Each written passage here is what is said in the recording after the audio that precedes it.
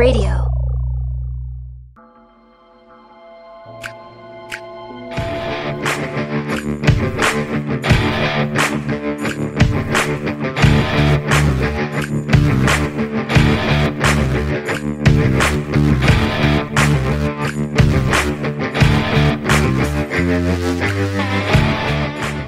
What's going on, everybody? Wow, holy shit, Changing. jumping right into it. I know.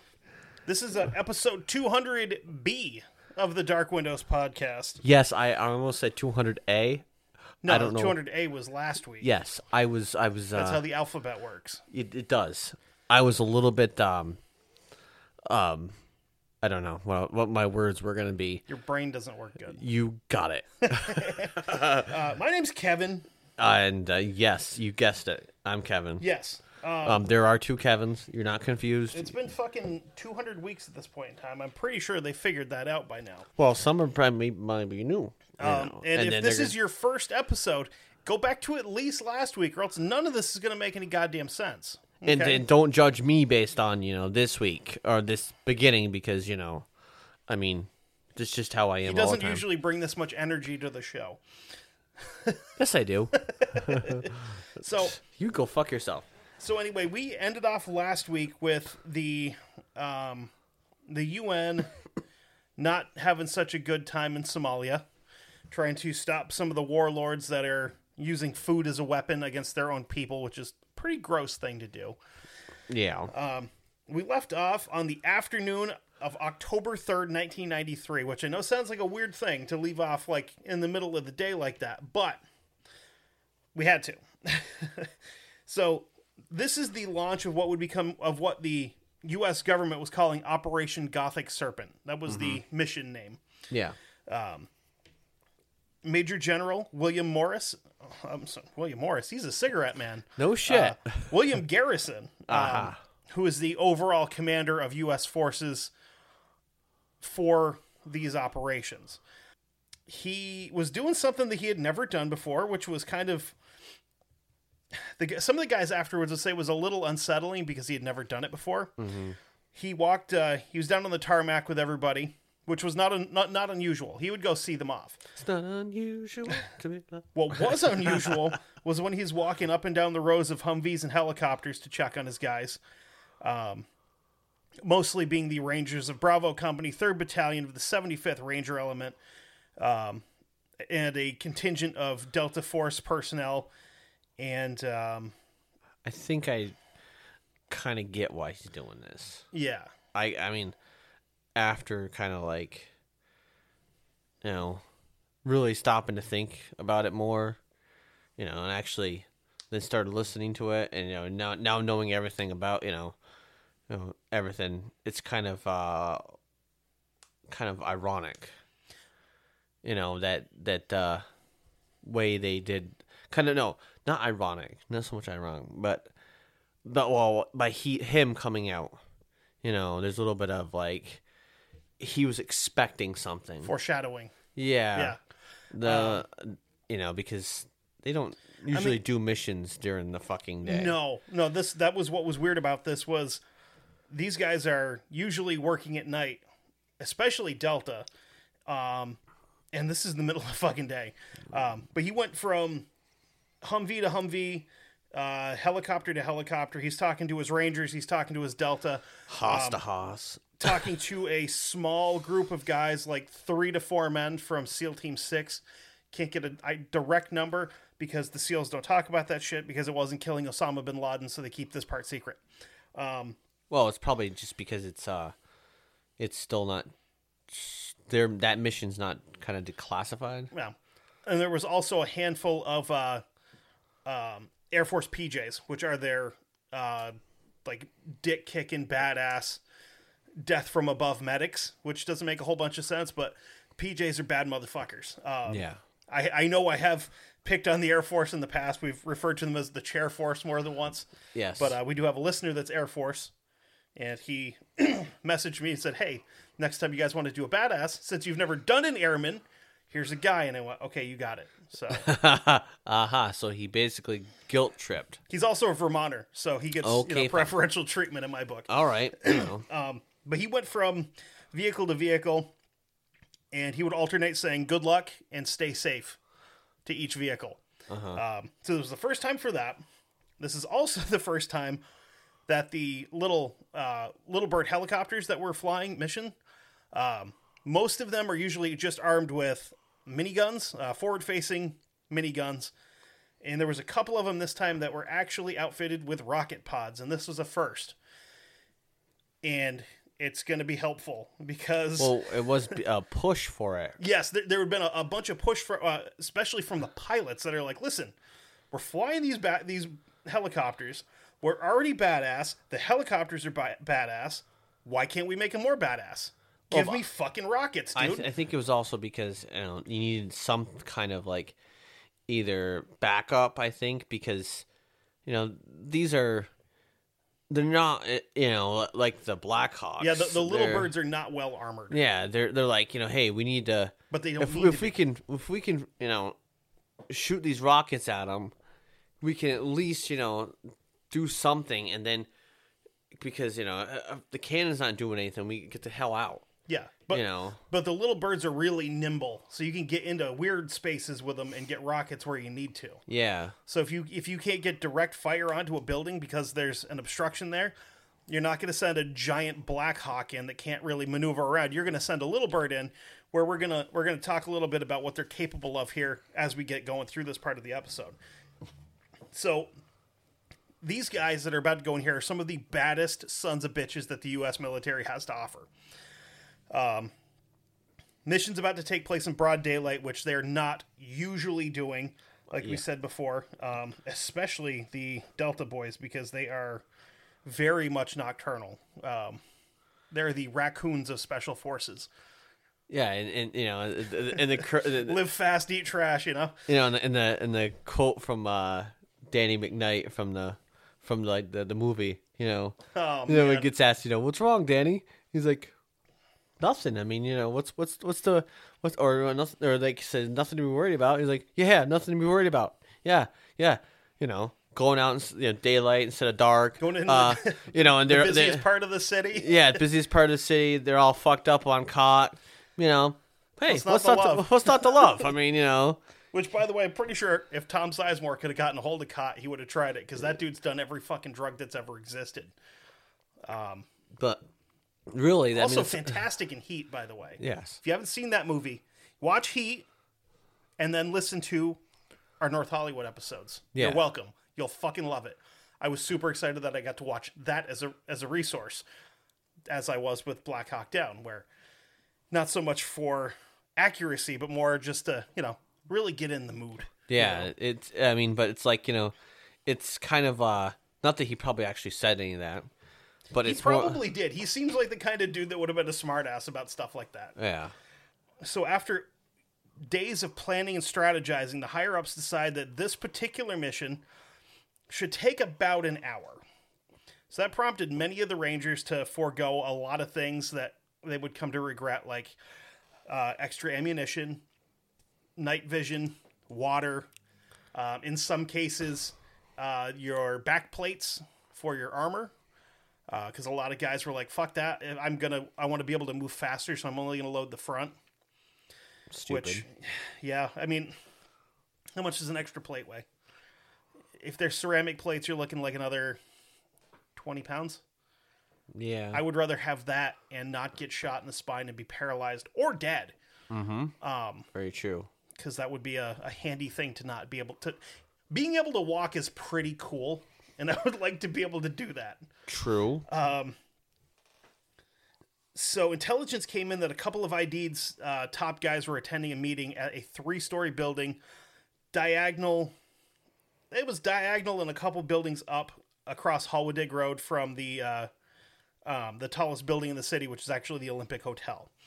The Target building now, which I had to share with Kevin and our secret resource that's been helping us with some research, because of course I have to Google Map all this shit, and I'm like, wonder what that is now. So I'm like, Olympic Hotel, Google Maps, and I'm like, okay, I look at the map that I've printed off, and I'm looking at that, and I've got them side by side, and I'm like, that's a fucking electronics store now.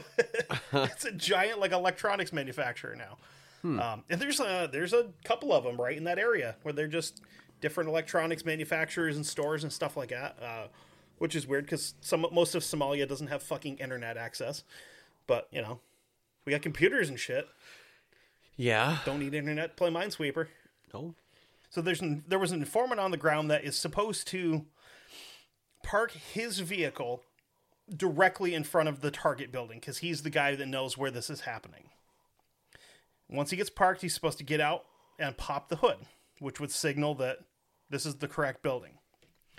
This ends up taking a couple of tries, just like it did in the movie, because the informant is scared shitless of being seen. Because it's a as much as it's a big city, it's a small neighborhood, so he knows these people that he's informing on.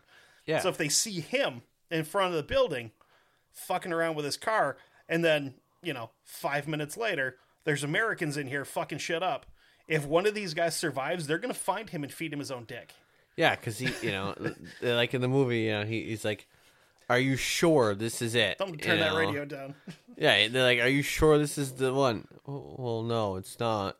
And that happens, and he drives around the fucking block. He's afraid they're going to shoot him. I'll fucking shoot him myself if he doesn't get to the right building.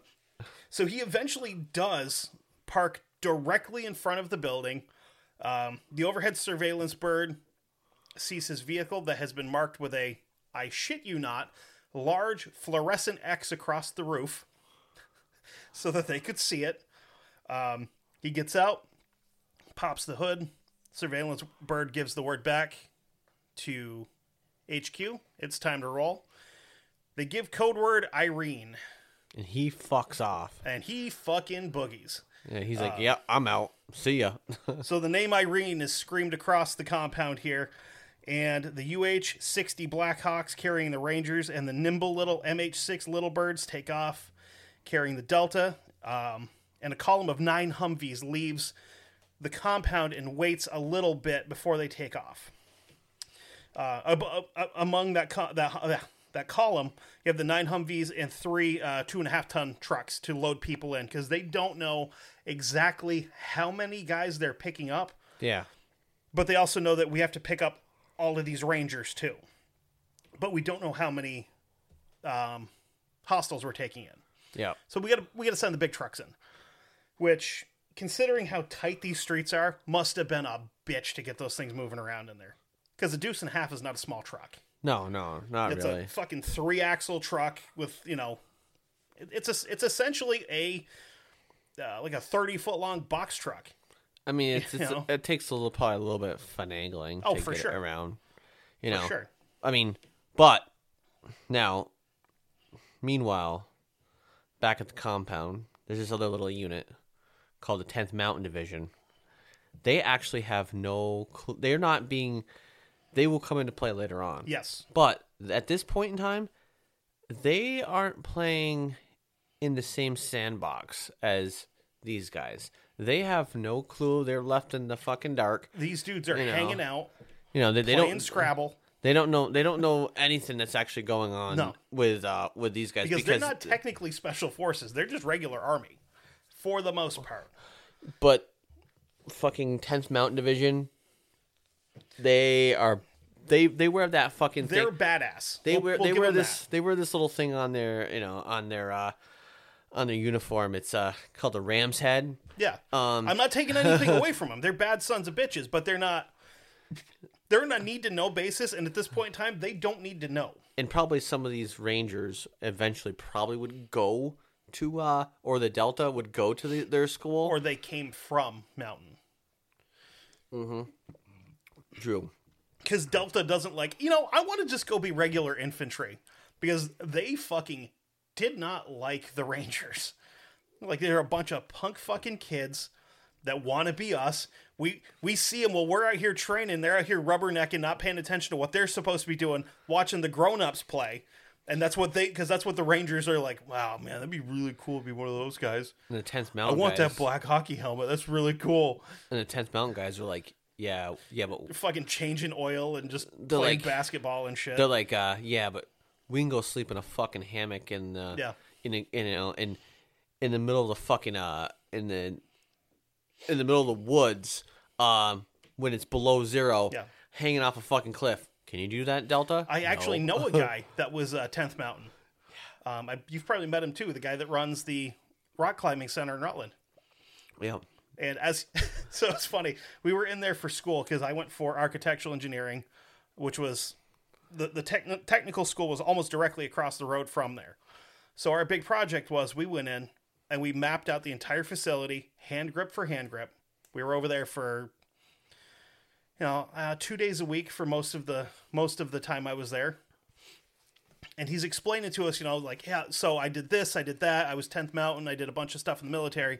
And as he's explaining that, he goes, check this out. He just climbs up the back wall behind the counter, unclips himself, climbs up to the ceiling, and is going across the ceiling. And you look over, and he had a sleeping bag in the middle of the thing, just hanging from the ceiling.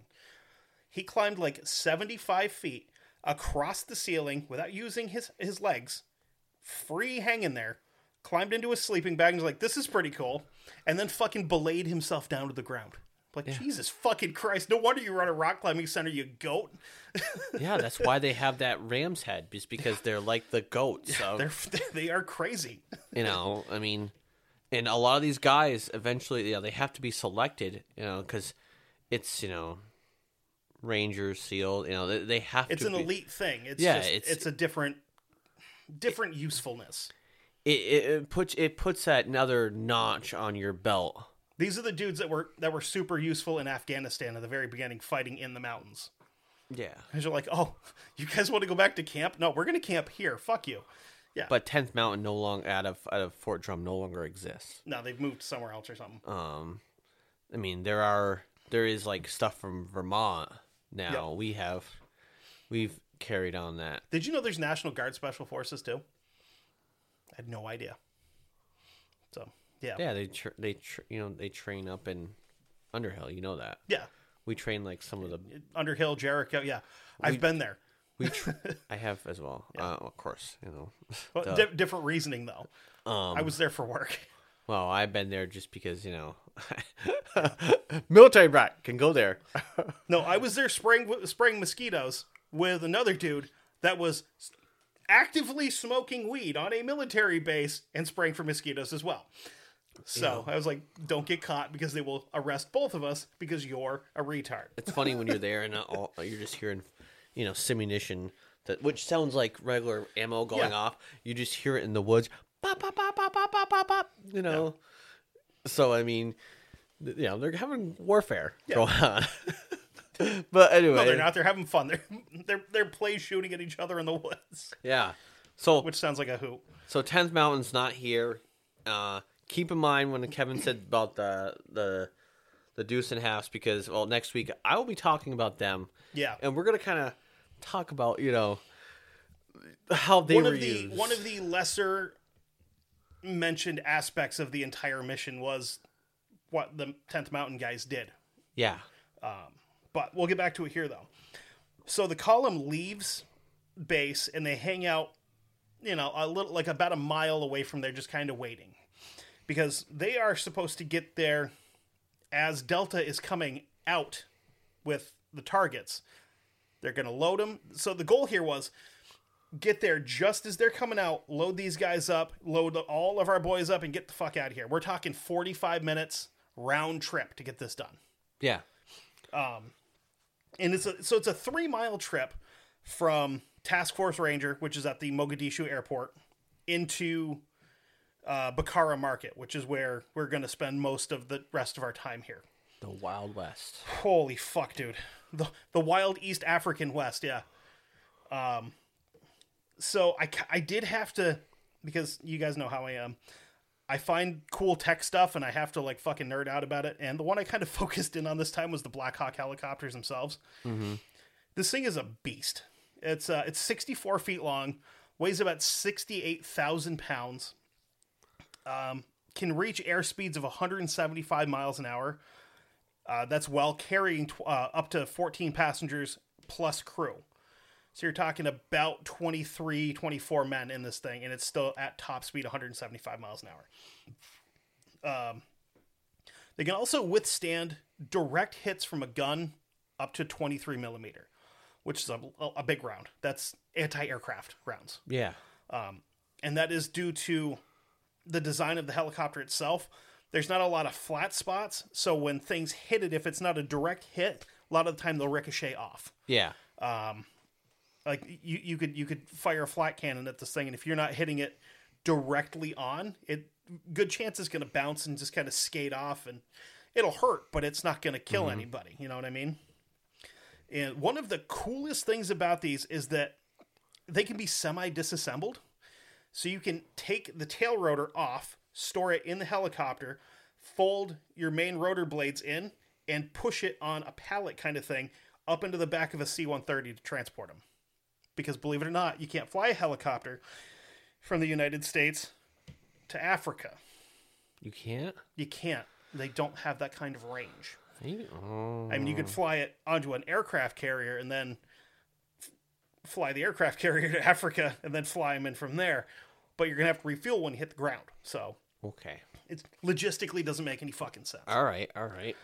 So the choppers are going to fly a fairly direct route into the city and drop the goons off at the target building. And the Humvees would end up coming up through the K4 traffic circle, which is a giant roundabout. Yeah. They'd hang a left onto Via Agfoya, and then a left onto Halwadig Road, and they would be at the target building right there, because that's where their target building is on Halwadig. Yep. So, and basically what they were going to do is they were going to get into town and kind of hang back a little bit, and then once they got the call, they'd come down Halwadig and pick everybody up. But they didn't want to get there, sit there, and have everybody come out and be like, what the fuck is this? Why you double parked? And then all of a sudden there's men falling from the sky with M16s, which wouldn't have worked well.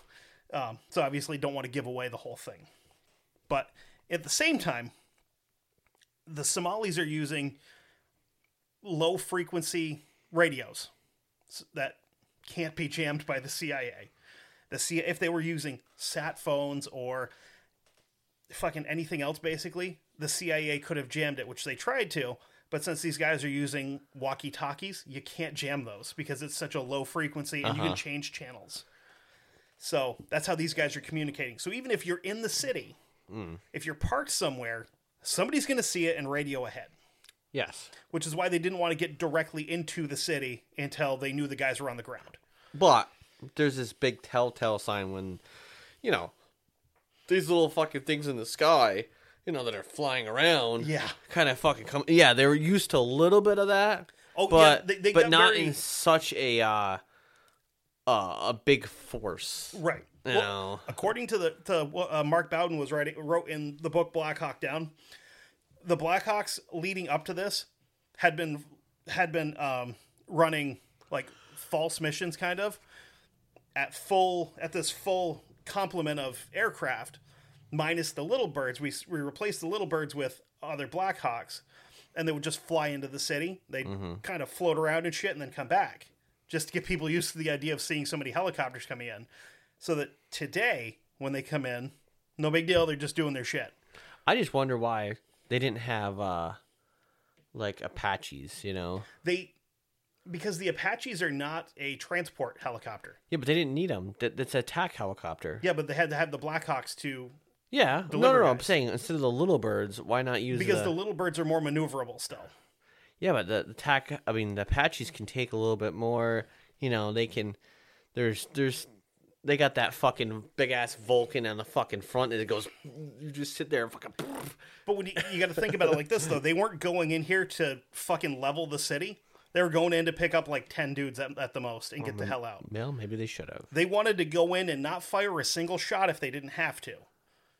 Get these guys in boogie. Well, how well how it's going to work. Not so much how it turned out. Yeah. So at 3:45 p.m., the Blackhawks full of Rangers converge on the target building. Chalk 1, which is essentially like the first squad. Chalk is 12 to 16 guys, depending on whatever. They're being led by Lieutenant Larry Perino and Captain Mike Steele, who is the Ranger ground commander for this mission. They fast rope into the southeast corner of the building and take up their overwatch position on the corner of National Street. One of the funny things was that I remember from the book was that as they were coming in, Captain Steele grabbed the guy that was supposed to be coming off the rope in front of him, who was son of a bitch. I can't remember his name. He was basically he was a typist. Yeah. So he wasn't even supposed to really be there. He got brought in as a replacement. If you've seen the movie, he was Grimesy. Yeah, Ewan McGregor. It was Obi-Wan Kenobi's character. Yeah. Yes, he was. Grimesy wasn't actually on the same helicopter as Blackburn. Blackburn. No. Yeah, he wasn't on the same helicopter. Different helicopter. So he was actually on with Captain Steele, and he wasn't a real big dude. He was like 5'8", like 190 pounds. And Captain Steele was a big son of a bitch. He was an offensive lineman at fucking Georgia State, where they won when he was in college, they won a fucking national championship. Yeah. He told him, like, words to the effect of, as soon as you get off the rope, get the fuck out of the way, because I'm coming down behind you, and I will kill you if I land on you. Yeah. So he hits the ground and just fucking whoop, skates off and gets the fuck out of the way, because he doesn't want a refrigerator landing on top of him. But the part with the guy yelling, when he says, "Hey, Grimesy, no fear," the guy's like, "Yeah, right. Yeah, fuck you. You're not the one going in." Yeah, well, the guy was actually yelling that. Yeah. Don't no fear, no fear. Of course, this is back in the 90s where everybody had a fucking no fear sticker on everything. Yeah, it's like, no fear. It's like, yeah, you're fucking up here. Yeah. Come on. Yeah. Spoiler alert. Potentially not for long. So they take up their corner on the corner of National Street. Chalk 2, who's being led by First Lieutenant Tom DiTomaso, land off the ropes at the northeast corner of the compound on National Street. So they're on the same side of the building, opposite ends. Yep. Chalk 3, under Sergeant First Class Sean Watson, fast rope into the southwest corner of the building in Halwadig. And Chalk 4, they didn't land where they're supposed to. In the movie, everybody lands right where they're supposed to. It's perfect. Everything's going well. Doesn't happen that way, because when the Black Hawk that's coming in with Chalk 4 on it goes to land, as they're coming down in, the pilot sees that there's already a little bird there dropping Delta. Mm-hmm. So they were supposed to have dropped them a couple 100 feet down the road so that Chalk 4 can land at the corner, rope down in, and be in position, and then the Delta guys come in and do their thing. But with this being there, Chalk 4 ends up they end up getting dropped off about a block north of their position. So they have to get back to where they need to be. And keep in mind, as soon as these helicopters are coming into the city, dudes are coming out of their houses with AKs ready to fight. So they have to fight a fucking block and a half back to position and then defend that position. So they're not in for a good time.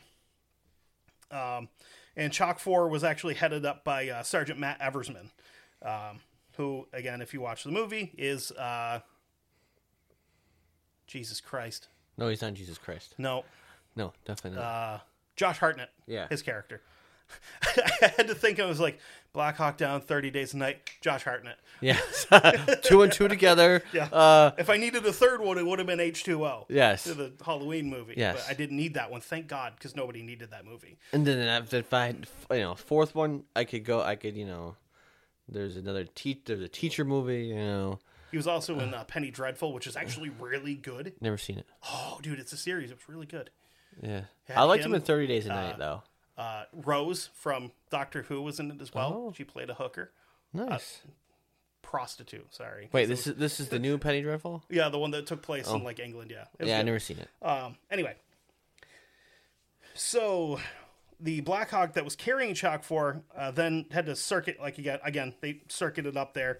The first man off of this bird with Eversman's crew is 18-year-old Todd Blackburn, who was just pretty much regular Army, because he'd been selected for Ranger School, but had not attended Ranger School yet.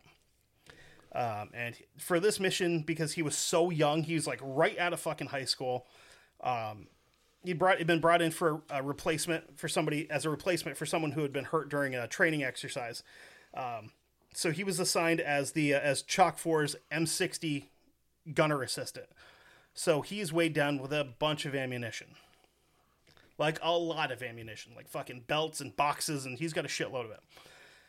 it's hard to say exactly what happens next. If he lost his grip, if he missed the rope, if he caught his foot on the way out. It's hard to say. All we know is he plummets 70 feet to the ground below. Completely misses the rope. Bam. Flat on his back. Yeah. So Sergeant Eversman, who's the second person out of the helicopter, he didn't see him fall because he was trying to get his shit together. He'd had a big communication headset on, so he could talk back and forth with the pilots. He's trying to get his goggles down off of his helmet, and the fucking strap breaks, so he just chucks those aside. And as soon as Blackburn goes out, he's like, oh shit, it's my turn. So he grabs the rope and just goes down through, completely forgets to take the headset off and takes him with him, rips him right out of the fucking helicopter. He hits the ground and takes like 2 steps and sees that Blackburn's already down. And he's like, fuck, we already got a man down. He's been shot. So he goes over, he starts checking for vitals, notices he's bleeding from the ears, nose, and mouth. Yeah. Which, like, this kid's fucked up. As he's checking for a pulse on his neck, he feels a giant bulge in the back. So he's like, it's like he fell. He didn't get shot. He fell, and like he broke his fucking neck. We're thinking, you know. So the first two little birds then land, and the little birds could actually land because of how small they are. Yeah. And the little birds are carrying 6 Delta guys apiece. And these fucking dudes come in just sitting there with their fucking feet hanging out like a bunch of psychos. They hit, they're on the ground, the birds are gone. That's where they train. Yeah, so they deliver the D-boys to the south side of the building where the second 2 landed on the west side. And the one on the west side of the building is actually the one that took up the spot where Chalk 4 is supposed to be. So Delta kicks the doors in, they start throwing in flashbangs.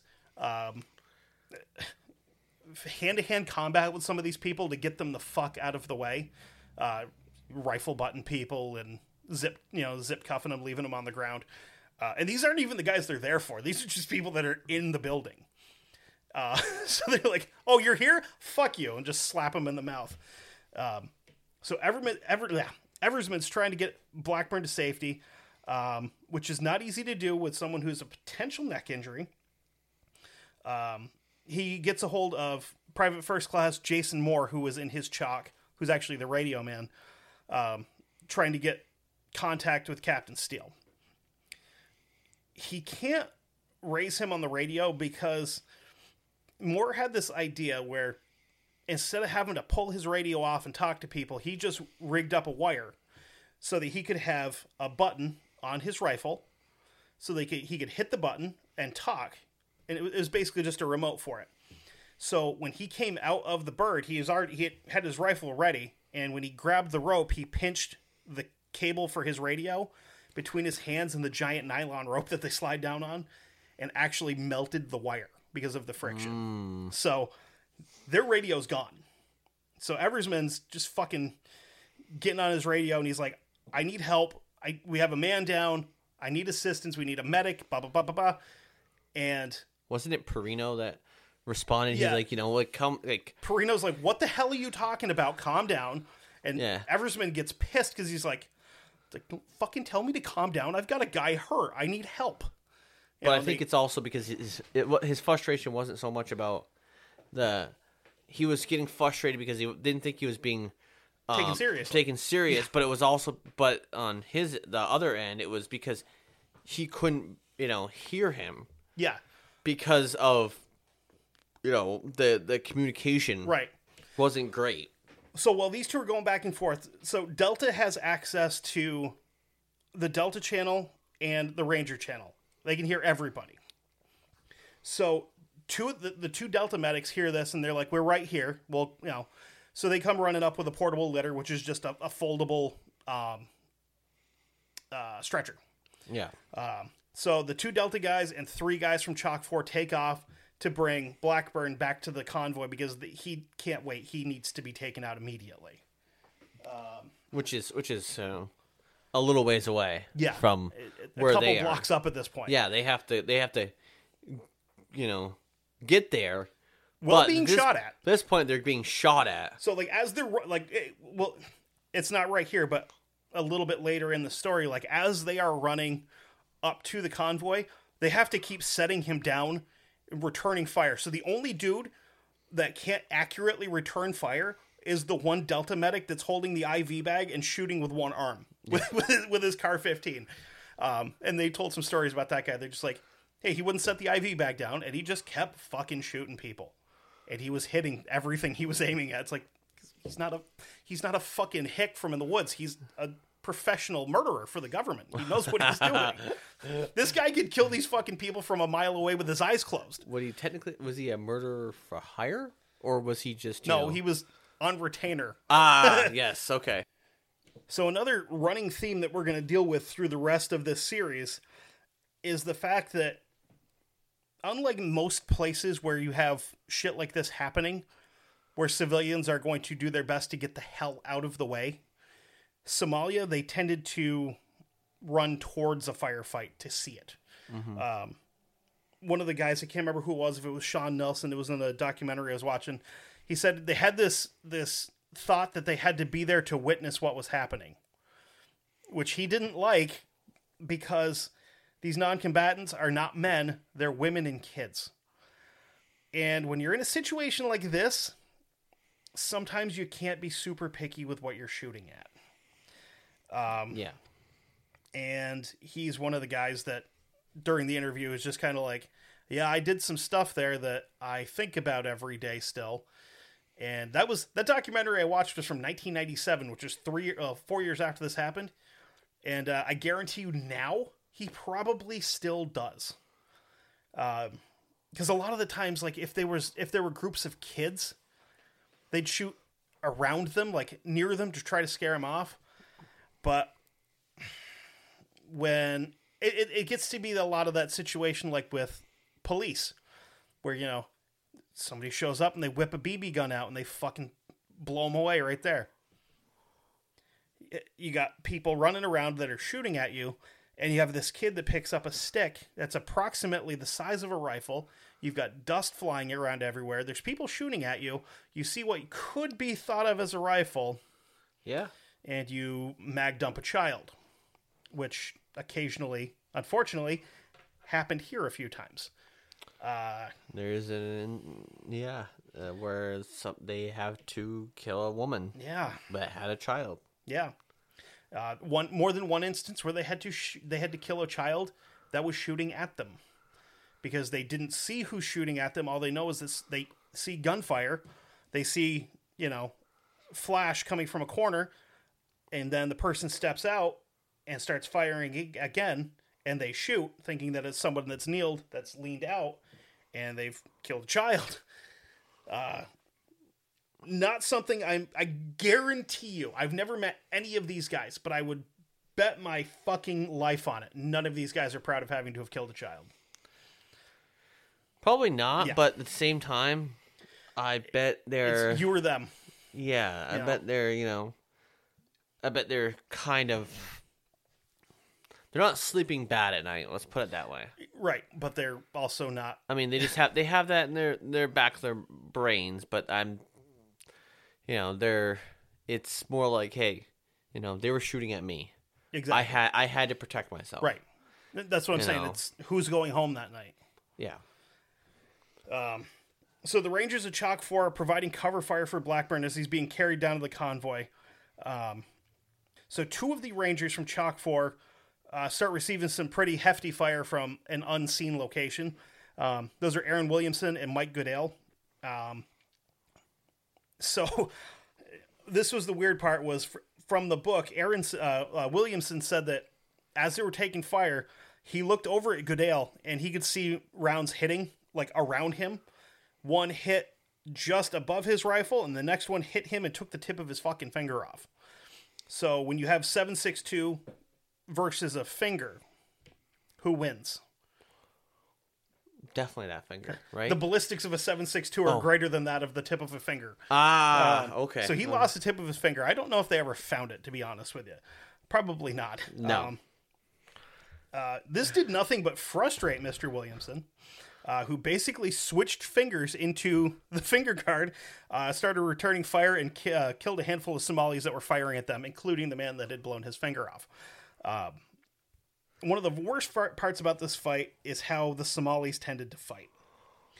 The men would often follow groups of women, and they would, I'm not even kidding, they would tuck a rifle under their arm and shoot. They'd fire from between a woman's legs. They would use these women as human fucking shields. Yeah. They did the same thing with kids. It's kind of a coward way of fighting. It's a bitch way to fight. That's not if you want to fight the biggest military in the world, not necessarily the biggest, but the best trained military in the world, don't hide behind women to do it. No. Don't hide behind non-combatants to do it. The Viet Cong didn't do that shit. No. They fought us like real men. Yeah. With booby traps and you know. But whatever. They weren't fucking hiding behind kids. Exactly. So this would result in the Rangers unfortunately having to fire into crowds of people. Sometimes they would have to kill the women to hit the men as well. Yeah. And again, sometimes even children, which I can't fucking imagine. Now, the next scene that happens here is something that you definitely didn't see in the movie. Because this is probably the most surreal thing that some of these guys have ever seen. Chalk 2's M60 gunner, Sean Nelson, is laying down prone behind a vehicle with his M60, which is a beast of a rifle. Fully automatic 308, you're firing 700 to 800 rounds a minute. And it's a 308, so it's a substantial round. You're not shooting these guys with fucking BBs. He sees a crowd of 8 to 10 men come around the building, some armed, some not. And among them is the only man in Somalia that had unlocked the option for a mount. He rode into combat with a dirty old AK, no shirt, brown pants, sandals, on a fucking cow. Not like a Holstein, not a fucking Jersey, like those weird cows they have in Africa with that big ass hump like in the middle of their back. Yeah. He rode into war on a cow. So the Mogadishu cowboy shows up. Yeah.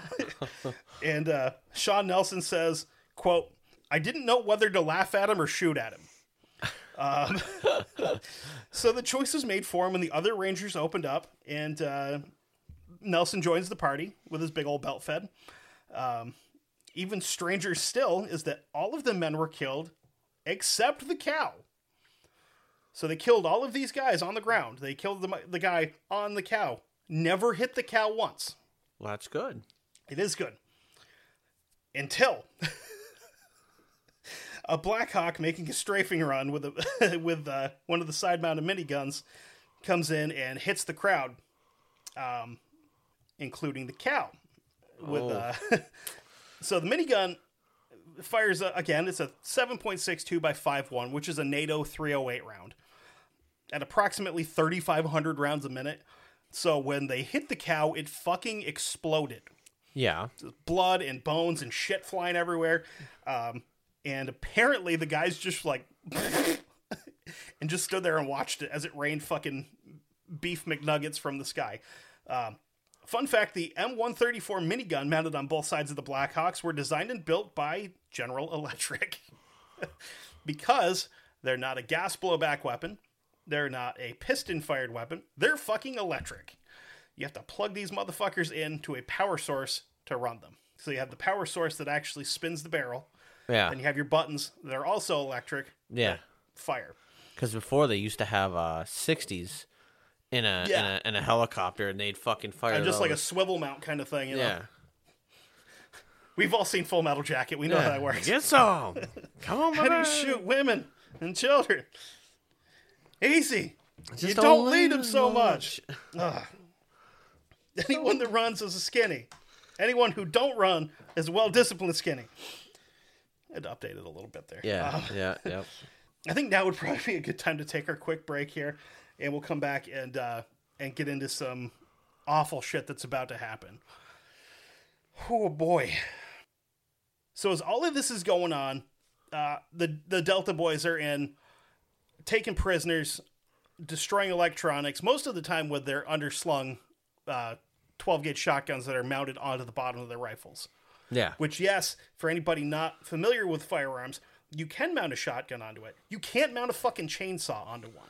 No. You remember that? It was like a couple years ago where, somebody released a fucking fake plan on the internet for an undermounted chainsaw, and the government literally wrote a bill to say you can't mount a chainsaw to your AR-15? Yes. Because they don't understand satire. No. But you can put because that said same, there's a different attachment, which is either a grenade launcher, right? Or it's a shotgun with because it has a trigger on it. Yeah. And it's only about a 6 to 8 inch barrel on the shotgun. Yeah. It's not meant for shooting people. It's meant for breaching doors. Yes. Because it's also, got a slug or something in it. You can use slugs or buckshot. In this case, they were loaded up with double-aught buck, and they were taking target practice on computers. Which, buckshot will do it. Yeah. So they've got prisoners outside in the courtyard, hemmed up. Vehicles roll up and start loading people for evac. At this point, it's 3:50, which means 5 minutes have passed from the time the first set of boots hit the ground. That's pretty goddamn good. Pretty good. You had one casualty, a couple dudes lightly wounded. I guess if you count having the tip of your finger blown off by an AK, lightly wounded. And you've got everybody you're after. You're fucking golden. Let's get out of town, right? Episode over. No. No, because it's still not over because, it's still not...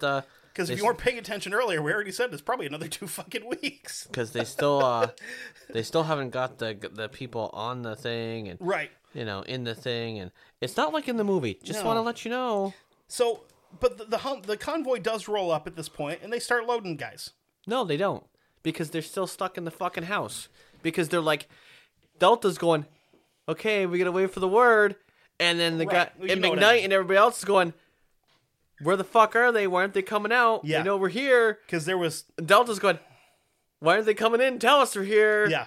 There was a lot of miscommunication throughout this whole thing. It wasn't really so much... Delta, I think, had a brain fart. Because they knew that they were supposed... Once the convoy rolled up, they were supposed to get their asses out there. You have to remember, though, they are also taking fire in this building. Yeah, but they knew that they were supposed to actually get their asses out. Right. But it's hard to do that when you're being shot at. In one case, one of the Delta guys in the book actually said that he stuck his head out in front of a window to see where the fucking convoy was and took like a series of like 12 to 13 bullets around his head, and he hit the ground and he stuck his head back up, and there's some fucking teenager in a fucking ranger uniform shooting at him. And he's like, this is why we can't have nice things, because these guys don't know what the fuck they're doing. Yeah. They should have just sent us in. We could have done this by ourselves in the middle of the night. We would have taken the SEALs, we would have taken the PJs, and we would have been back for fucking midnight snacks. Yeah, I mean, but there's also... Okay, we could have been back in time for the fight scene in the movie. Exactly. So, I mean, so you got all this is fucking happening, but meanwhile, you also have a convoy that's headed back to the FOB. Not yet. Yeah, because they've already gone with Blackburn. It's three Humvees going back. Yeah, they've already taken them back. I'll get to that here in just a second. Well, they've already gone with them. Right. Well, yeah, they've left, but I had to do it in a specific order. So Sergeant Jeff Stucker was at the wheel of the lead Humvee that Kevin just mentioned, like the small Humvee that's headed back. He'd be this is actually the Humvee that Blackburn is in the lead one. He radios to Danny McKnight, who's the convoy commander, letting him know that they've got critical wounded, they need to get back. McKnight's like, fucking take your guys, go. So as they're leaving the city, they kind of get turned around, because as they were coming into the city, behind the convoy, Somalis have come out and built fucking roadblocks with tires everywhere. Yeah. And you can't take time to get out and disassemble these roadblocks, because we learned that lesson from the Pakistanis last time, where they got out like, oh, it's just fucking tires, and they got out to move them, and they got their asses handed to them for 2.5 hours. And then the Italians came in and handed them their asses as well, because they fucking fired at the wrong people. But keep this in mind, though, Italy's bad at about all these, what Kevin's saying is about all these roadblocks. Because It's gonna come back full circle. Yeah. So he knew that basically, like, Stucker knows that I got to go over a couple of blocks on National. I take a right. I'm on the K4, and then I'm free for home. That's before we run into roadblocks. So one of the Delta medics that's in the Humvee with Blackburn. Again, it's our same dude holding the IV bag with the window down, shooting people as they're driving by. There has to be somewhere in a fucking military Humvee where you could run a zip tie from the ceiling and hang an IV bag on it. But no, our fucking hero here is like, nah, I got this. And he's just fucking picking dudes off at 20 miles an hour. There's really, honestly, there really isn't much. Right, but there has to be somewhere. There has to be a bolt that you could have fucking wrapped a zip tie to and run another one down through it and hung a bag on it. No. These guys don't redneck shit the way they should. No, I don't believe actually they're... it's been a while If my car has a thing where I can hang a fucking suit in the back seat, no. They can't like slap a command strip on the inside of one of these things. No, because it's not really like... I mean, it's been a while since I've actually been in a Humvee, but I've been in one with my dad. We actually got to drive it out of... and they are unfucking comfortable to ride in. It wasn't bad. Well, actually, we drove it out of the goddamn mall. He brought me to school in one day. I got to drive it out of the mall, down over the curb, fucking don't. You know, it was cold as fuck though. So yeah, because there was that one day. I will tell you, I will say that it was the middle of winter and it was cold as a motherfucker. There's no fucking heat. There's no there's heat, but there's like no interior. Good. You know. Yeah. Oops. He brought me this because there was a week or so that he had one at your house because he was going back and forth or whatever. And he's like, I'd missed the bus. He goes, fuck it, hop in. We go up our dirt road, and that was the worst ride I've ever had. Because there's a bam, bam, bam, fucking broke my tailbone 16 times up the road. Yeah, but God. But the humps that were at school, and because you were at Otter Valley, right? Uh-huh. So yeah, so you're going to high school. Yeah, but those fucking humps that are in the thing, that fucker would have went dum right over top of them. The ruts in the road when you're going slow, you're fucking all over the place. It's not fun. So as they're making their way out of the city, Stucker gives orders to the gunner on the 50 caliber turret. You concentrate fire left. We're going to have Dominic Pilla, who is our M60 gunner for the chalk. He's going to concentrate fire right. I'm sorry. Yes, I'm sorry. I had him backwards. So the 50 is focusing left. Pilla's focusing right. Yeah. If you watch the movie, Dominic Pilla is the guy on the 50. Again, not how it actually happens. So as the convoy is turning back onto National, Pilla is prepared to start firing, and he took a bullet just below the brim of his helmet and killed him instantly. So he is the first KIA in our situation. The guy sitting behind him actually was hit in the face with blood and brain matter and all that shit. And Pilla essentially fell in his lap, and he just grabbed him because he's like, oh shit, he's hit. He didn't know where he was hit. Yeah. And then he starts screaming to Stucker. He's like, Pilla's hit. He's hit. And he goes, how bad? And he's like, he's fucking dead. He goes, how do you know? So Stucker I've listened to a couple of interviews with him. Very level-headed. He's a born-again Christian. He's a very, very level-headed, rational kind of person. Yes. He goes, how do you know he's dead? So as he's driving, he looks over his shoulder, and he can see that he is clearly dead. Eyes are rolled back in his head. He is fucking bleeding everywhere. He is gone. Because at first Stucker's like, what are you, a medic? All of a sudden? He's like, no. And he looked back and, Yeah. So at this point in time, he just fucking drops the hammer, and they're getting the fuck out of there. Radios ahead to HQ. He's like, listen, we're coming in fucking hot and hard. We've got wounded. We've got a casualty. We got a man dead. And they're like, okay. So essentially they get back to the base. They offload Blackburn first because obviously we can still try to do something for him. Todd Blackburn survives this fucking thing. Yeah, they're like the medical team is actually waiting for his ass. Yeah, he put him into surgery like right off. He was in Germany within 14 hours of falling out of the helicopter. Right to Rammstein. Yeah, so they stabilized him and sent him off to an actual field hospital where they can work on him. Yeah, but he survived, which blew my fucking mind. I never would have thought that he would have survived that fall. Because he landed flat on his back. There was no, like, getting a hand down or a foot. He just flat on his back. Just pancaked. They get Pilla out. They rake out the brass and fucking blood and all of that shit. Spray out the Humvees. A couple of other dudes climb in that were there, including one guy who was scratched from the mission because he had fucked his arm up and ended up with a bacterial infection. And his arm's in a cast. And he's like, I don't give a fuck. We're getting our guys are getting killed. I'm going in. So he hops in and they rejoin the convoy later on. So let's jump back to Chalk 4 here, where we have another man wounded in the man of Scott Galentine, who took an AK round to the thumb. This one happens in the movie, and it's actually accurate. Because he doesn't lose the thumb. It just kind of fucking flops back, and it's hanging by a thing. Yeah.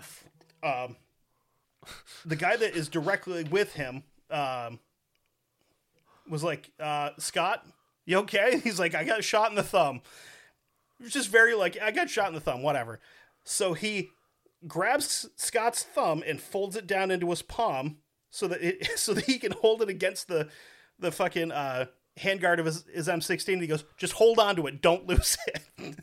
Because we might be able to reattach it. Don't fucking lose it. It's like, yeah, just took a fucking 30 caliber round in the hand again. And another dude right next to him is wounded. That's Kevin Snodgrass, who had taken a ricochet off the ground. It basically just popped a couple of little holes in his legs. He was bleeding a little bit, but he's like, he's probably fucking hurt himself worse shaving than that. Yeah. But it didn't slow him down at all. So Delta getting everybody loaded up, and the gunfire actually kind of starts to die down, which is a little weird. And at this point in time, as the gunfire's slowing down, everybody on the ground hears this massive explosion. Okay? And I'm actually going to play some audio here from what happened, because I did find a 5-minute clip of just random radio chatter from what happened. And this is the only one that actually is usable because of what it says and how clearly you can hear it.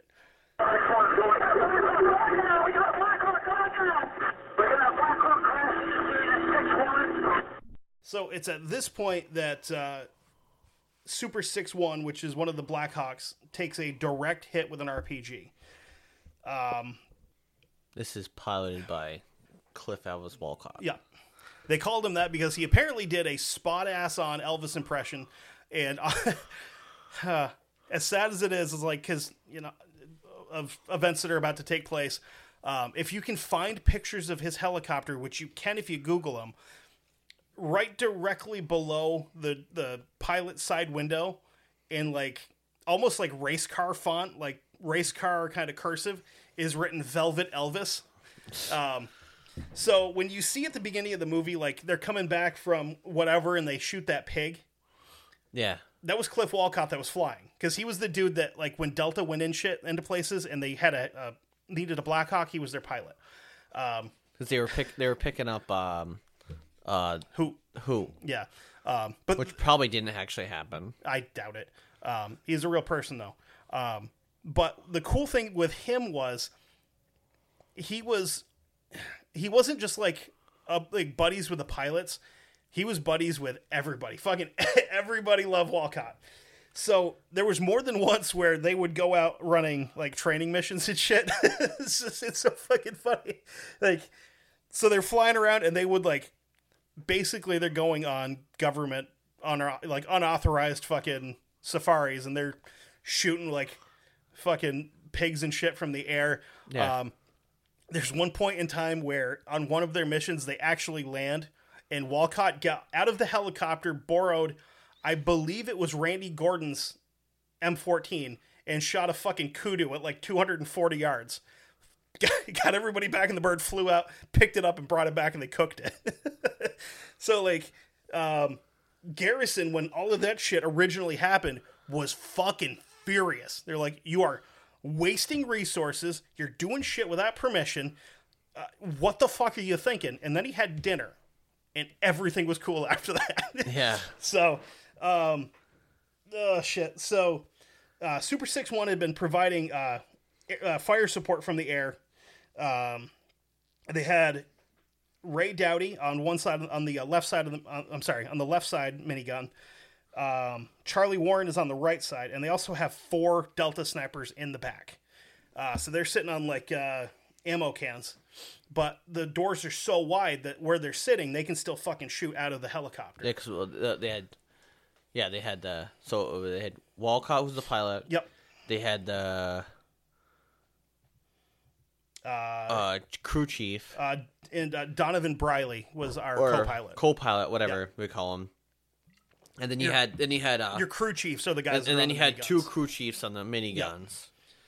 So yeah, those 2 guys. And then you had the 2 Delta snipers. Yeah. Right. Yes, 4 Delta snipers. 4. Yes, there was 4 in this bird. Oh, okay. So as they're flying their circuit, Charlie Warren, who's on the right side, sees a group of guys coming up onto the roof, and he calls out. He says, basically goes, Ray, when we come back around, there's a group of 4 on the roof. I think one has an RPG. So as they're swinging back around, Ray is trying to fight the gun around to get there before the helicopter, which he really can't do. These are big fucking birds too. Yeah, and they don't turn quickly. No. So Dowdy is like now asking, he's like, what roof are they on? And as Warren is trying to tell him what building they're on, they get hit. Cliff Walcott, realizing that, oh shit, we're hit, we're going in fucking hard. The last radio transmission that came from Super 6-1 was Cliff Walcott, really fucking calm, like surprisingly calm, because these pilots don't get rattled quick, like easy. He just says, Super 6-1 going down, and that was it. The Delta guys on board dove off of the ammo cans to try to find anything they can hold on to. Like, one of the guys was apparently holding onto the gear in the bottom of the seats to hold himself in. Another dude grabbed onto the mount of one of the miniguns and got his arms through it. Another guy grabbed onto a bunch of fucking hooks and shit in the back that he could hold on to. And the guy that's hanging off of the minigun, as the bird is going down, he slides out. So this thing is spinning, going down in, and he is fucking hanging out of this helicopter. And everybody on the ground can see it. Because as soon as they heard the explosion, everybody looked up and they're like, oh, fuck, this is not good. Yeah, yeah. So all of these guys on the ground have now stopped firing, and they're like watching this happen in real time. And as all of this is going on, Dowdy is trying to get himself into position because they're in the minigunners are on seats that are like mounted into the doors. And as he's feeling around, he realizes that he did not buckle his seatbelt. So, on the final approach, the bird clipped the top of a house, flipped sideways, and hit nose first on the left-hand side. And it came to a stop. At this point, the radio chatter on the ground goes absolutely berserk. Because they're like, we got a bird down. Does anybody know where it is? Where did they get hit from? How do we get to it? Like, I have audio of it, but you can't use it because all you hear is static and yelling. You can't make out fucking one word out of 6. So it's a little bit rough to try to actually. It's hard to listen to because you can't hear anything. No. So at this point in time, the task force cracks. They'd kind of gone in with like this superiority and invulnerability because they've done this before. Whatever. We've taken a couple of guys that have gotten hurt. Not a big deal. But now something like this happens. And General Garrison, who's back at the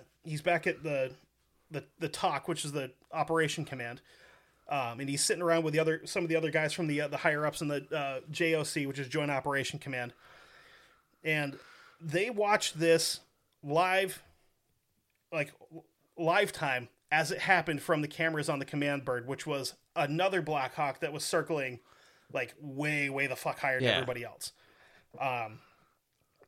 So his mind starts racing, and he first thinks is like, if this thing had been in flames, if it had gone down and exploded, he said he would have pulled everybody, got everybody the fuck out of there, sent in a second mission that night to recover bodies and try to pick up any survivors.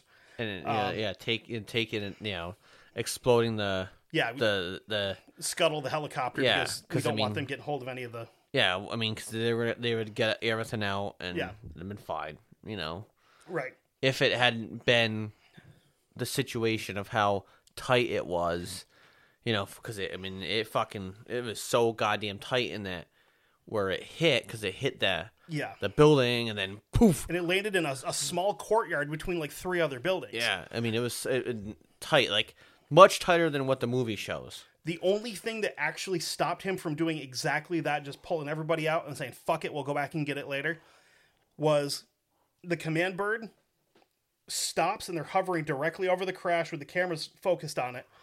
After the smoke clears, you could see guys crawling out of the helicopter. So that one is when he was like, fuck, we got a problem. So they did kind of have a plan in place for shit like this happening, which is exactly why they have Super 6-1 there, which is another Black Hawk carrying a CSAR team, which is a combat search and rescue. This is your these are your PJs. These are your medics. That like, we're here to help you and also to kill you, as they point to the other people. Yeah. So they would basically retake Super 6-1's spot, drop their 15-man team, and fucking boogie. So these guys can start processing injured, start securing the scene, and try to hold it while everything happened here. But as soon as they landed, they realized the first thing we have to do is secure the area, because before this thing even hit the ground, there was crowds, thousands of Somalis already closing in from basically every direction. Yeah. And again, this is something that they had seen before with that last one that got shot down, the UN bird, where as soon as it hit the ground, like, these guys were like fucking ants, just into the helicopter. They stripped everything out. They stole the weapons. They're dragging the dead bodies of the crew through the streets, which we don't take kindly to, as you might know. No. I mean, nobody. I mean, I don't think anybody would. And the thing is, it's like, people will say, well, we didn't actually have to go in there and do this. But you know what? Here's the thing. We wouldn't have done that. You didn't see Rangers shooting dudes and fucking dragging them through the streets and celebrating. No. If anything, a lot of these guys that they shot, if they were close enough in, like if these guys were charging them and they shot them, if they had an opportunity to, they would try to save their lives. Like, they tried to do fucking first aid on some of these guys that they had just shot that were shooting at them. Yeah. Because they didn't want to kill anybody. They just wanted to go in, get these dickheads who are starving these fucking people to death out of there so that we can question them and go, what the fuck is going on? Why are you guys doing this? Yeah, I mean, and by this point, I mean, we had rounded up some pretty hefty names, Yeah, they picked up... they picked up Ado. Ado at the... Which, they picked him up, okay. Now, he's not sitting back at the fucking airfield in a holding... Smoking cigars and just fucking shooting shit with his feet up on a desk. No, he's actually at a fucking detention center on a fucking island. Yeah. Just off the coast, out in the... out in the... whatever the fuck sea. He's out there with a group of other people, so it's a little bit different. Yeah. And he's also pissed off that they're going to give him an earring and make him smoke cigars in the movie. Yeah. That's such a fucking petty thing. and here's a part that's really fucked up is before all this happened. So before all this took place, fucking Adid was like, we don't like how you guys are doing this, and like went to the UN and whatever else, like like fucking like bitching about it, and like you the Rangers, trying to make it like the Rangers were the US was the bad like people. We're coming in like the fucking Taliban. Yeah. We're the bad people. I mean, in all fairness, we did blow up that one building with all the where they're having the big meeting and kill like 72 people, Well, including a 600-year-old man. Yeah, well, they kind of inflated it a little bit or something, according to them. So anyway, Numbers are between 20 and 70. So it's, he kind of So what does he do? He's all like I gotta talk to somebody. He writes a letter to Jimmy Carter. yeah. Writes a letter to Jimmy Carter, saying, I ain't got time for this. I'm farming peanuts. Can you bring this to your President Clinton, and so to try to get him to do negotiations, or whatever. And Clinton's like, all right, fine. Which, to be honest, he wrote the letter to the right guy because Bill Clinton was like fucking obsessed with Jimmy Carter. I think it's the Southerner thing where they're like, we don't have a lot of Southern presidents, so we got to stick together. Yeah. Also Jimmy Carter wasn't getting blown by every intern in the White House. He was just falling down and stuff. True. I mean, but still, he, and he's like, okay, fine, all right. So this guy wants to have peace. Of course, meanwhile, you got, what is it? Colonel or General Howard or whatever it is. Yeah. And he's trying to push to actually get somebody to fucking do something about He wanted to sit down with a deed and be like, how do we solve this? But he really ultimately, because then when he finds out after, because he's meanwhile, this whole thing's going on, he's fucking flying in and doesn't know until he gets to the embassy what the fuck's gone down. And he's like, okay, now somebody's really... Hold the fuck up. Wait, what? Somebody's really going to listen to me because now what I said about we need to get this guy off the fucking board is what needs to happen.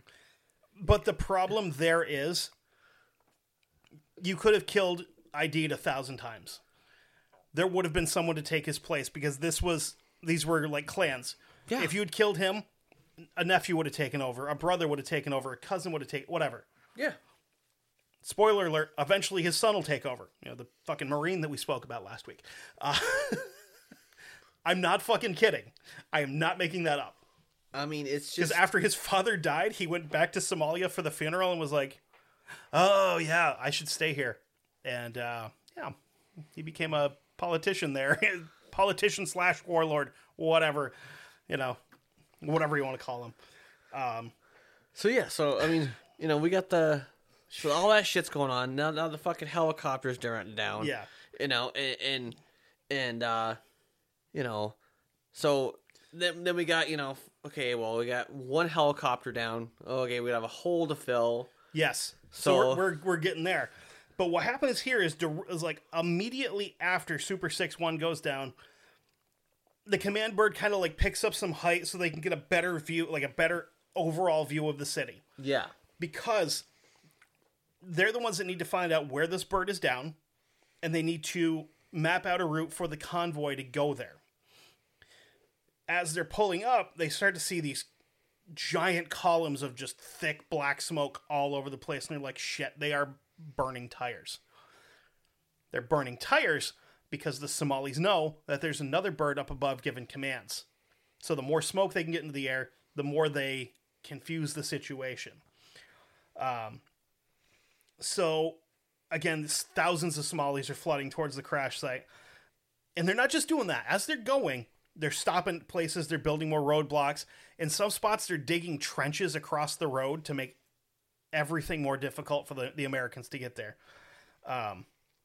So now is when the command bird calls back to the command center and goes, listen, we need more people out here. And this is when 10th Mountain gets there. They're like, hey, you guys busy? He folded up the ping pong table. You guys we got to send you. Well, yeah, but they're like, okay, well, hold on, Yeah. I mean, we want you ready. Well, they get brought the general. He gets brought in and kind of is told somewhat what's going on, right? But not the full details. Yeah, basically told you may want to get your guys ready. We might need your help. Yeah. Kind of. I mean, we will go. We'll explain further as soon as we decide whether we actually need your help or not. Yeah. So the guys of Chalk 2 got a really good look at where Walcott had crashed. Didn't see directly where it was, but they have a good idea as to where it is. Because if you want to consult our maps here, he crashed like maybe 3 blocks from, on this map here, because that's got crash site 1. He crashed maybe like 3 blocks from the target building. But from where they were, they got a good look as to where. Most of the guys want to rush over. Sean Nelson being the one that speaks up, that's like, we got to go. And, you know, Lieutenant DiTomaso is like, listen, we're gonna chill. We're gonna wait for orders. Don't do anything stupid. And Nelson and him are fucking screaming at each other at this point in time. And I was telling you off air, he could have got his ass in a lot of trouble if they weren't in a bad situation, because he basically tells him to go fuck himself, gathers up a bunch of these other dudes that want to go, and they start to take off. They don't get like 10 yards down the road before DiTomaso gets word like from Captain Steele, and he just goes, go. Take as many guys as you can. I want people left here so that we're not leaving the corner unsecure. Send half of your chalk to go find him.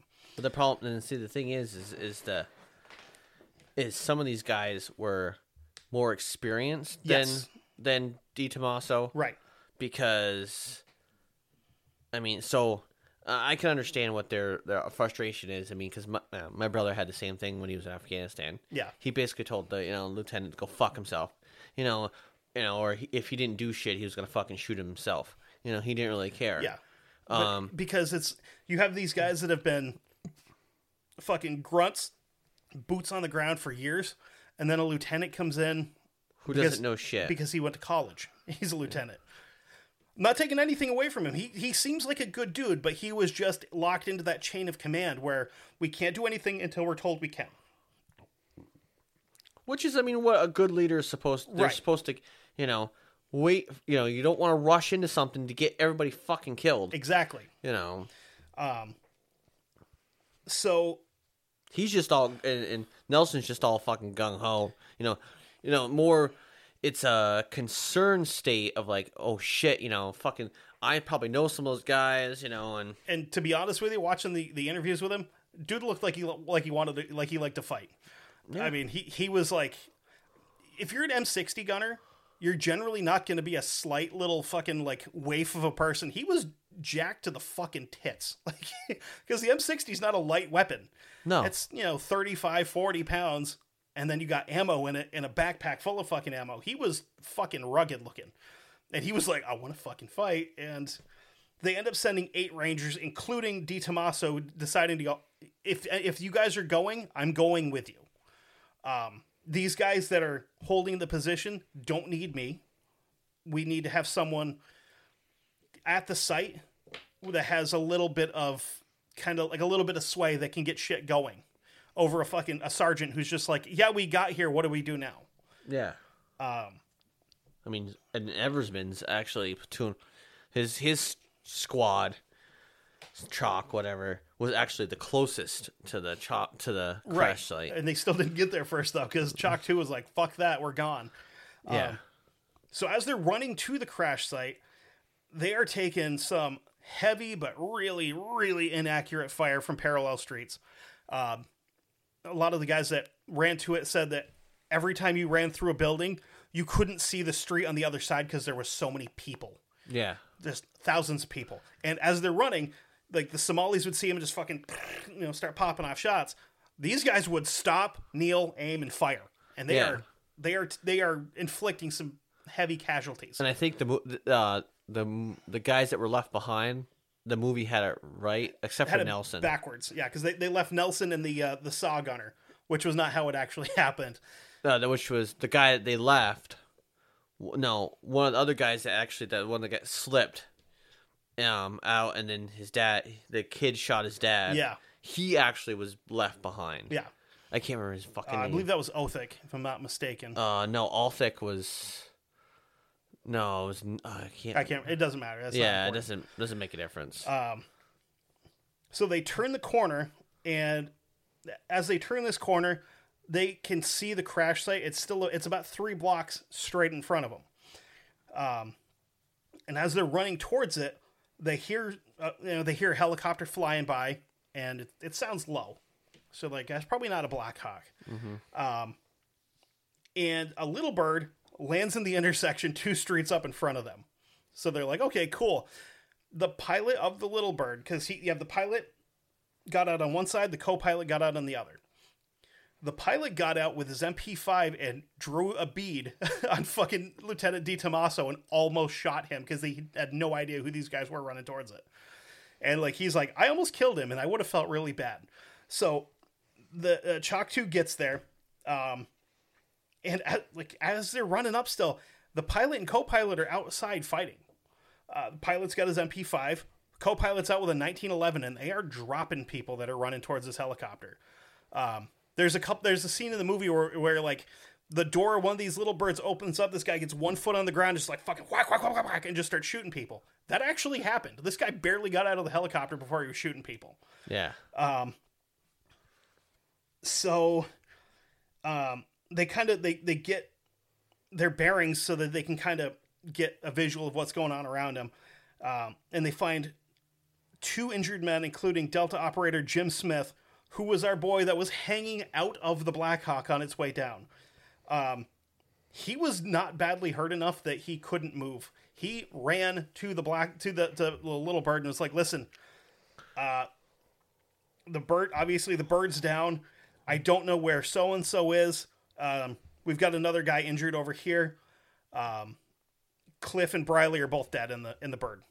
And pretty much anybody that saw how it hit knew that they were dead on impact because it hit so hard on such an angle that there was no way that they could have survived it. The whiplash alone would have killed them.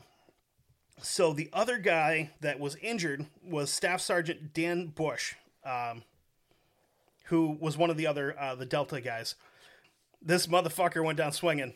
He survived the crash, dragged himself out, realized that he didn't even have his sidearm with him because he had hit so hard that everything just kind of fucking went kerflooey.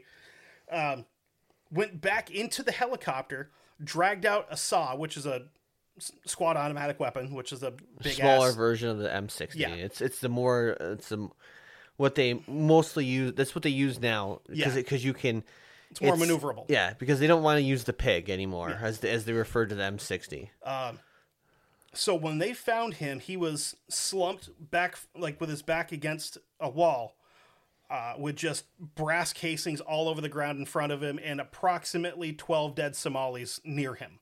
He didn't go down without a fight. No. Unfortunately, he was not injured severely during the crash, but he had taken a bullet just below hit the belly plate in his armor, which it didn't kill him instantly. He was in a lot of pain for a long time, but he fucking fought through it. So they get him loaded into the bird as well. And as all of this is going on, the convoy is kind of starting to get on the move a little bit. But instead of heading back to the airfield like they had originally been planning to do, they're now trying to get to the crash site.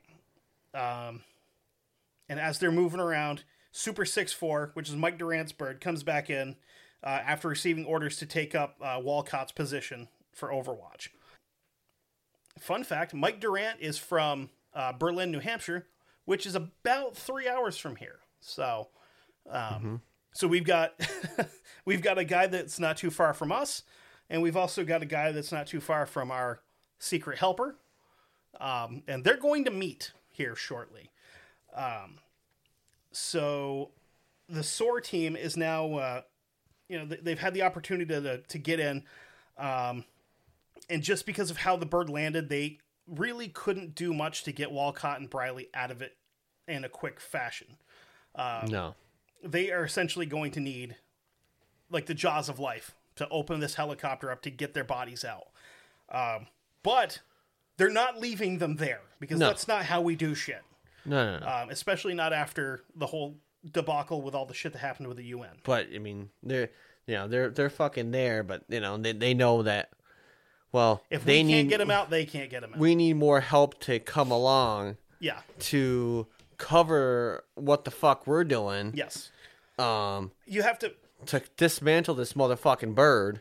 Yeah. To get people the fuck out. And you're right. You have to prioritize. You have to go, what's more important? Protecting ourselves at this point in time, or potentially setting our weapons down to try to get him out and getting shot. Yeah. You have to compartmentalize shit and go, okay, this is what I have to do first. Then we can come back. As much as it sucks to not be able to do this right now, we have to obviously do the other thing. I mean, they're so I mean, this is where everybody else, all the other elements start to, okay, let's do the whole jostle.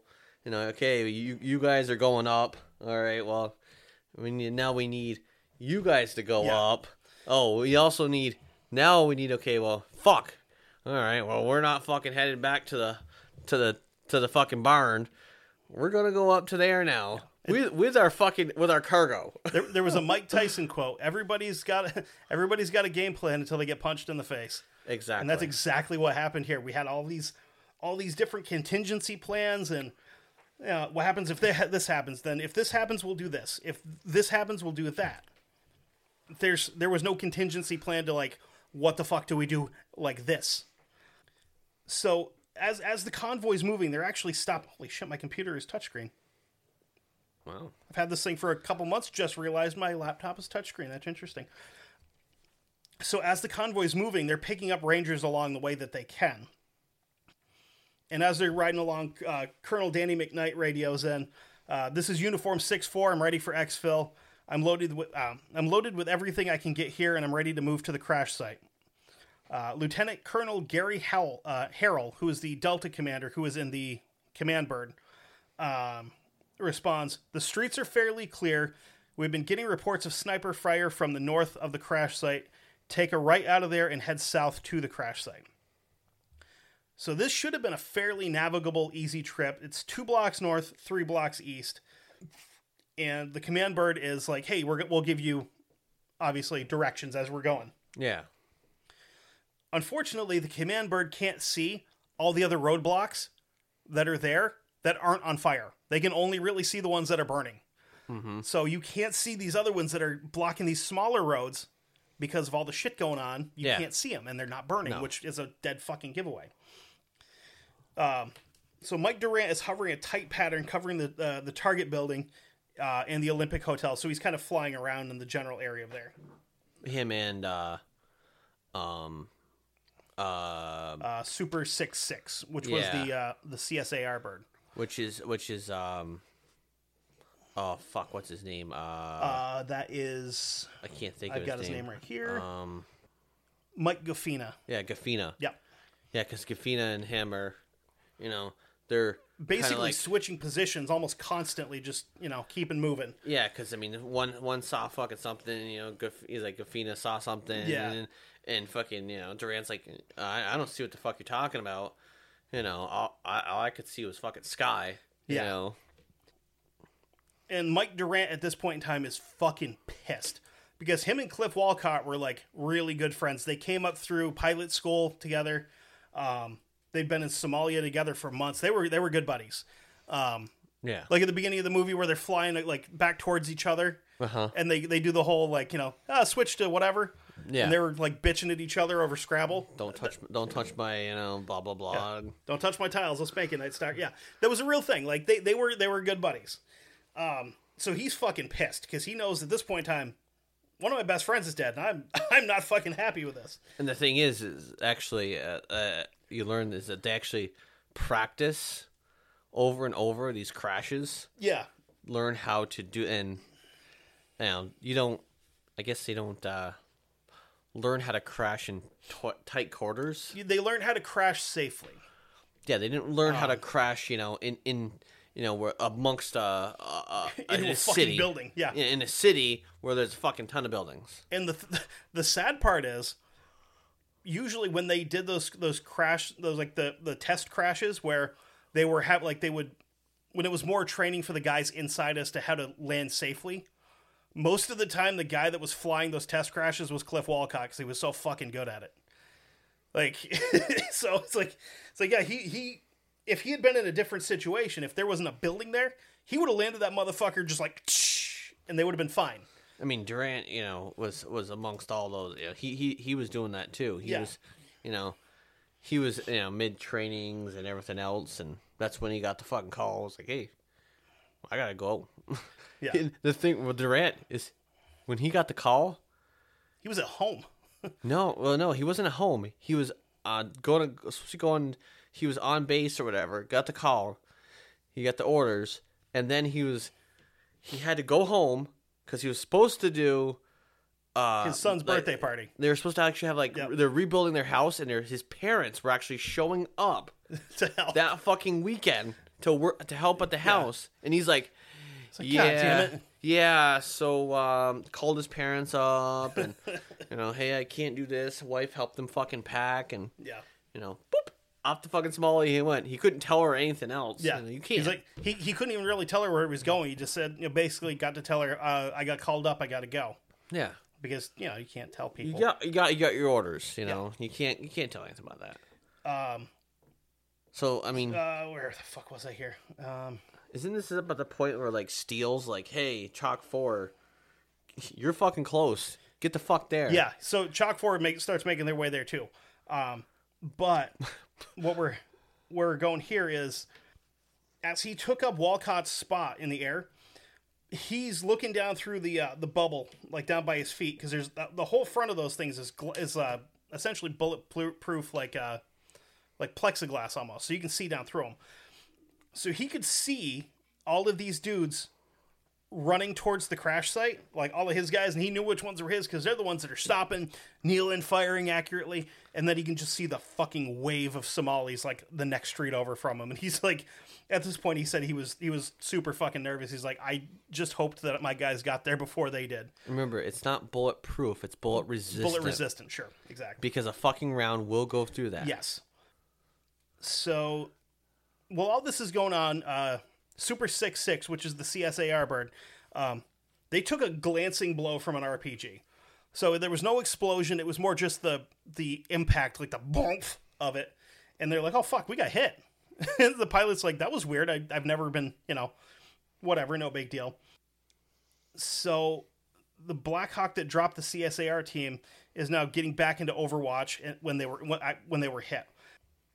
And all of the pilots, like all of these guys that are in the air, knew about that UN bird that got shot down, and they all considered it, quote, a lucky shot that somebody took one down with an RPG. And that's because the idea of firing an RPG from the ground into the sky is damn near suicidal. Because of the backblast from the back of the tube, there's so much like superheated gas that if somebody is walking behind you when you fire one off, if they're directly behind it when it goes off, it'll kill them. And I mean, we've both seen videos of that happening, like mostly in Syria or wherever. Yeah. What they don't know is, but so when you angle it up, the tube is pointed back down behind you, and it's still superheated fucking gas. So if you aim it too high, you can blow yourself up like a dickhead. And when you fire them into the air, they only travel about 1,000 feet. And they don't always explode because when they hit, they have to hit right on the nose because that's where the trigger mechanism is in the grenade.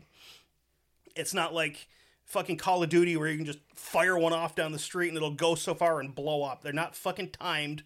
They're not, No. They don't have a distance detonator in them. It's a goddamn grenade that's being fired out of a thing that's a dud until it hits something. Yes. Well, not in this case. Yeah, not in this case because... as the RPG's traveling, one of the guys says, hey, look, that guy fired. He's right over there. So with the giant GE engine roaring over his head and the fucking constant chatter, Durant couldn't tell where the shot had come from. Because, I mean, they're also taking small arms fire. They're getting fucking rounds pinging off the side of this thing. So that's a little noisy, too. So he's flying. As he's flying his circuit, he's also changing airspeed and altitude, trying to make himself harder to hit. And on his fifth circuit, he felt a bump. He said it felt like he hit a speed bump in his car, but it was in the air. And obviously, there's no speed bumps in the air. No. Mike Gaffina, who's the pilot of Super 6-2, saw the impact, and he saw a large chunk of the tail rotor just kind of fucking flop off. And Gaffina radios, he says, 6-4, are you okay? And Durant response, just cool as a fucking cucumber. I'm good. We got hit. I'm fine. Gaffina's like, you're losing a lot of fluid. You might want to head back. He's like, okay. So he gets permission from the command bird to fly back home and land safely. So again, yeah, he got hit, but nothing seemed out of the ordinary at this point.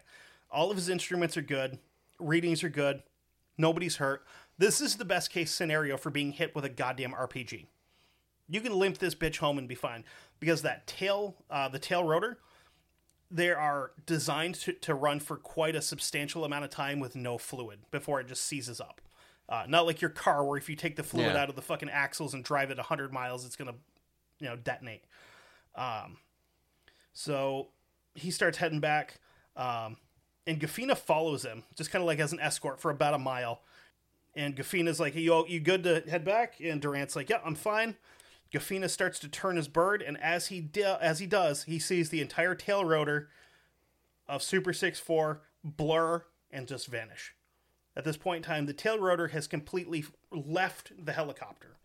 And your tail rotor on a helicopter is what controls your left and right. Your top rotor controls your up and down. So he has no steering. Durant and his co-pilot, Ray Frank, fought this behemoth of a helicopter, trying to keep it airborne long enough to land safely. They're flying through, the bird's shuddering and shaking. It's dying at this point. The last thing Mike Durant said over the radio before impact was going in hard, going down, and then that you can hear him yell for Ray, who's his co-pilot. Be it the angle they came in on, something they did in the cockpit, or a fucking act of nature, a supernatural hand from wherever. As the bird's coming in nose first, it gets about 40 feet off the ground and it noses back up. And it lands belly first and kind of rolls and ends up landing pretty flat. It lands hard, but flat. And flat is good, because flat gives your crew a better chance of surviving. And what Durant was actually planning on doing, because he's like, okay, I think I might go down. Okay, looking, where can I land? Where can I land this sucker safely? Yeah. And he actually had a landing spot to land, and he wasn't too far from it either. He ended up not too far from it. It was actually like it's supposed to have been like a. It was supposed to be like a.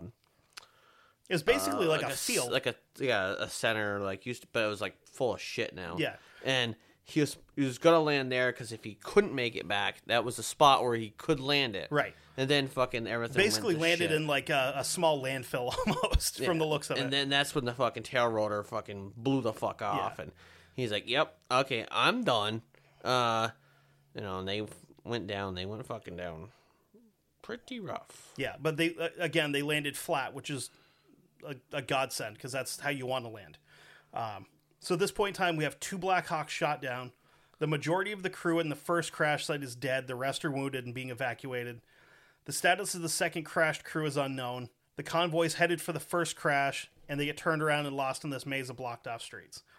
And I think right there is going to be a good spot to leave off this week, and we'll come back with some more stuff next week. This is where you thought this was the bad part. It gets way worse from here, unfortunately. But that's going to be episode 2 of this. So episode 200B. It's going to be C and D. Yeah. Hold on. Yeah. Because there's a lot more to this whole, previous. There's up to getting to the crash site. And the thing is I left out so many details because I couldn't put it all in. Because we could just do an entire show just about this event. Because there was so much that actually happened, like the behind the scenes shit, all the weird stuff that's going on the ground.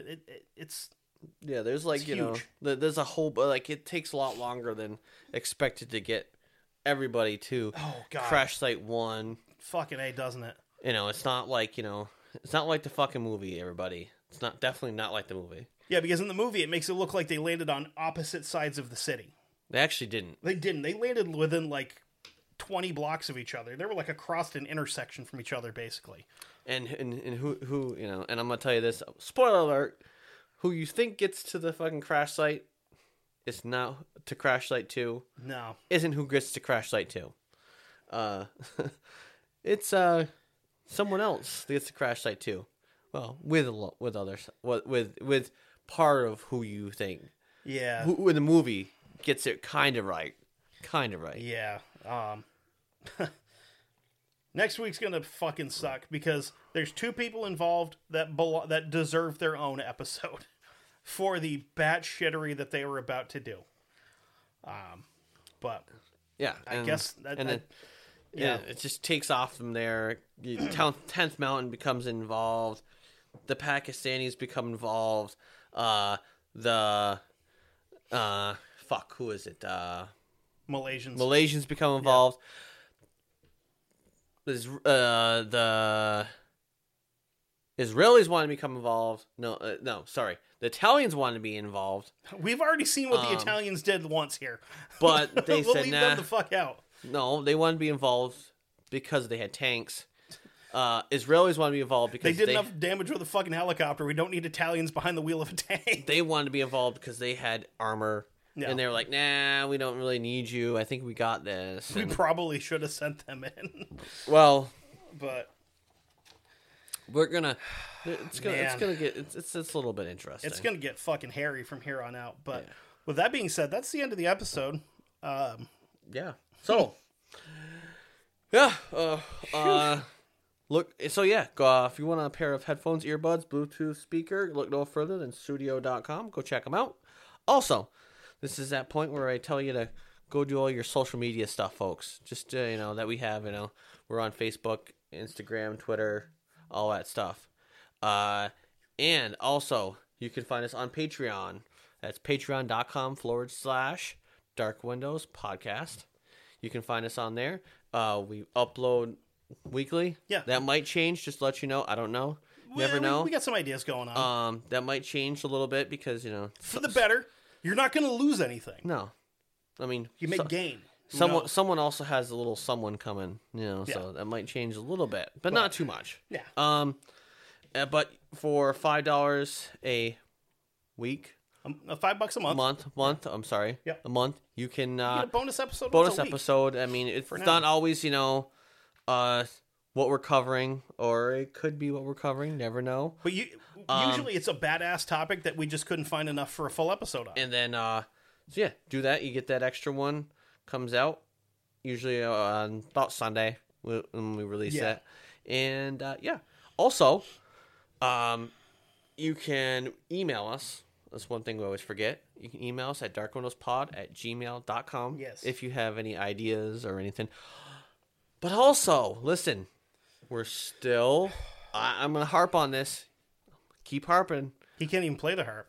I can't. But I want you guys to email us or message us with anything that's kind of like crazy things that happen to you, be it paranormal, or anything like that. Anything kind of paranormal, anything crazy related to the show. That's kind of strange, that happened. Yeah. Did you go to school with someone that turned out to be a serial killer? We want to know about him. Yeah. Or if you had, someone had something happen. Yeah.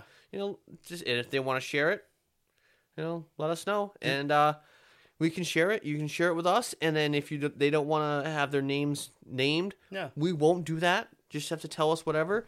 So just email us or message us directly, because you know who we are by now. Yeah.